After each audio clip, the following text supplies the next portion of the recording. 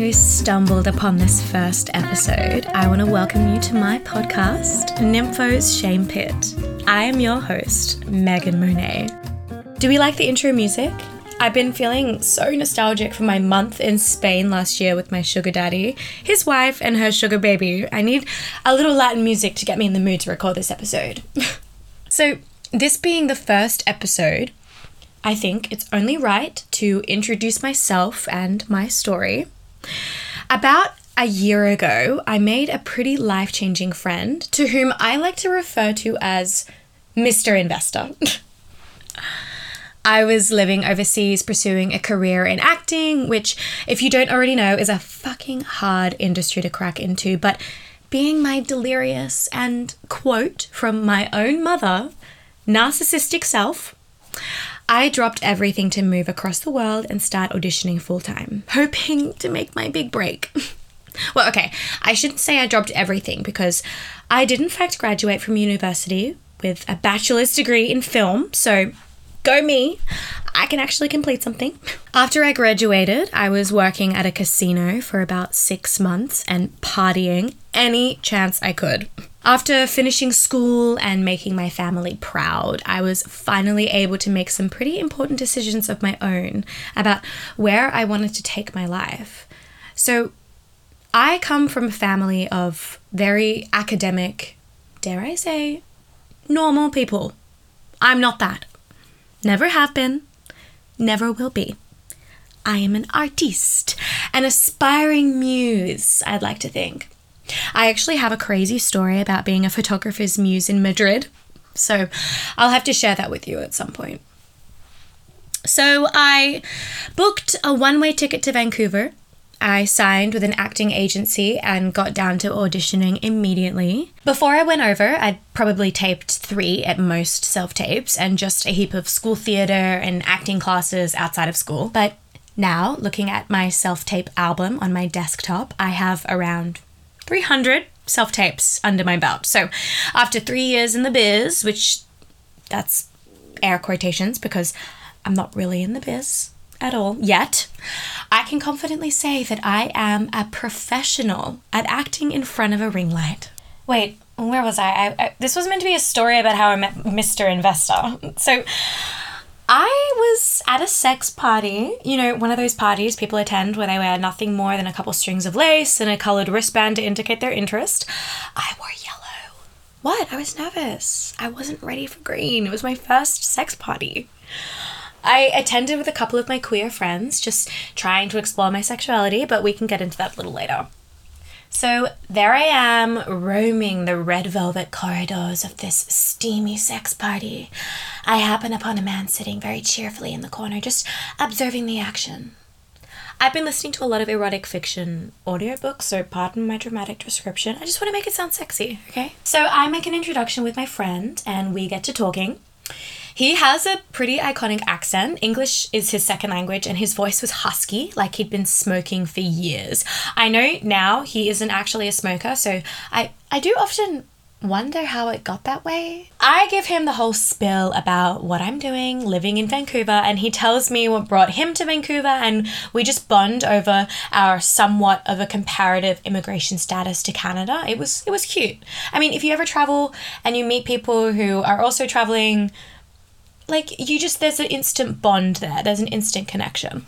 So I go home with him and we spend hours together talking, making love, smoking weed, and just finding this really special connection. So it turns out he's a billionaire and a generous one at that. Just ask all my other friends that he now invests in too. After all this talk, he decides there on the spot that he wants to invest in me. I mean, what does that even mean, right? That means he wants to send me monthly monetary gifts so I can quit my 2 jobs that I was juggling so I can just focus on auditioning and writing screenplays. He also offered to help me further my education. I mean, that's crazy, but I mean, I am worth that, let's be real. For months, we just party together. I introduce him to my friends and we take private jets to Vegas and he adorns us in designer shoes and jewelry and handbags. And Oh God, it's just a fucking wild time. Oh, I should probably mention, he is married. I've met his wife. She is fucking incredible. But more on that later. 6 months into our relationship, and just as my visa for Canada expires, he invites me on the adventure of a lifetime. All expenses paid trip to Europe. We start in France and make our way through the Burgundy wine regions on a barge in the canals, stopping at the most iconic, world-renowned known vineyards. We make it to the south for a weekend in Saint-Tropez and then to Monte Carlo for his yacht show, which was pretty much just a place for billionaires to party hard. I actually reunited with a couple of my friends from university who were living in Europe at the time, and they flew over to join the party, and it was just, oh my God, it was just an insane weekend. Then we went straight to Spain. Barcelona, Madrid, Cordoba, Sevilla, Granada. Oh my God, just an intense holiday. I can't wait to get into more stories about each individual of those cities. We then followed that with Italy, Portofino and I can never do that with an Italian accent. Hold on. Florence. I think I got it. Okay. It was fucking stunning. I just played this character of a European heiress flying around in private jets and helicopters, eating at Michelin star restaurants every night, drinking stupidly expensive wine and slumbering at these iconic luxury hotels all through the continent. Like, what the fuck kind of life did I just get thrusted into? Sorry, pardon the pun. I forgot to mention that his wife was, of course, there, and she had her own friend along for the ride. He can only be described as, how can I put this? The gay alcoholic, chain-smoking comedian of the foursome. If you're listening, I'm sorry, but am I wrong? You're a really funny guy. You are. The whole time he was dealing with relationship drama with his boyfriend back home, so, we bonded over that. I tried to keep him present and in the party mood. I do think he was bitching about me to Mr. Investor's wife, but you know what? All is forgiven. My spontaneous impulsivities can be a lot to handle sometimes. You need a vent. I get it. It's fine. He didn't come from exuberant wealth either. I think they all met each other when he was hired to work on their yacht in Vancouver. So he and we helped each other out on the trip when our mouths were too agaped and we needed reminding to pick it up off the floor. Like, act cool, dude. Act cool. This is chill. Like, we've done this before. Like, whatever. It's no big deal. Just getting all these, private tours around the city. It's fine. It's chill. Oh my God, the stories with the tour guides on the private tours. Oh my God. There's just so much to get into. So at the end of the trip, I was gifted a ticket to my chosen city, which was Amsterdam, for reasons of certain substance legalities. What? I've been living in Vancouver for the past 2 years. I'd become a stoner. I was also gifted some cash to fund the next few months of traveling, where my adventures continued.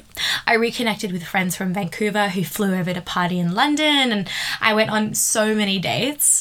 Well, because, Mr. Investor and I, we weren't exclusive. I mean, he was married, so obviously I'm going to date people.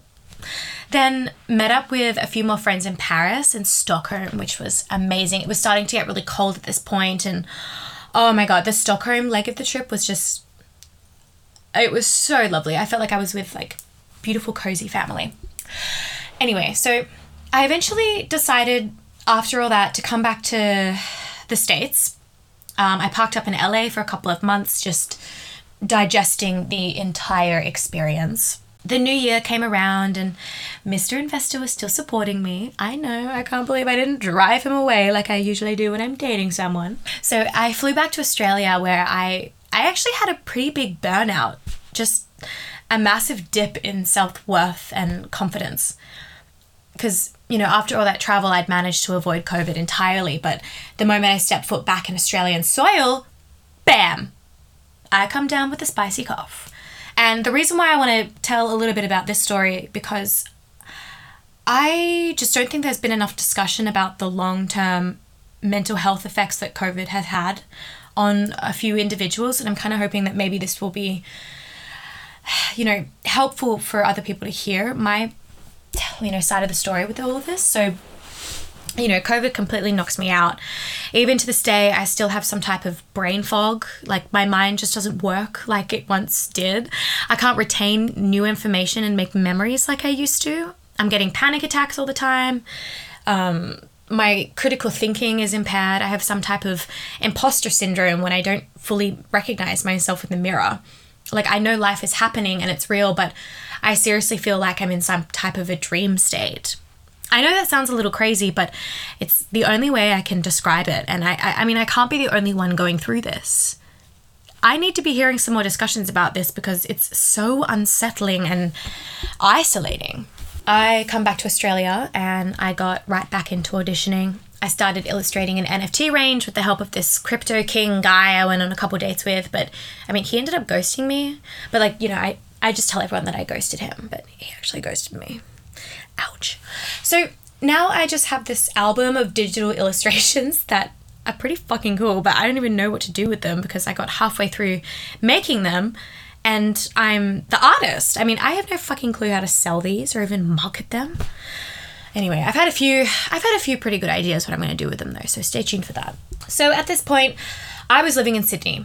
Miserable, smoking weed most days, missing the shit out of the incredible family I'd found in Vancouver and just trying to numb myself from this day-to-day drag, waiting for my big acting break or some type of meaning to all of this.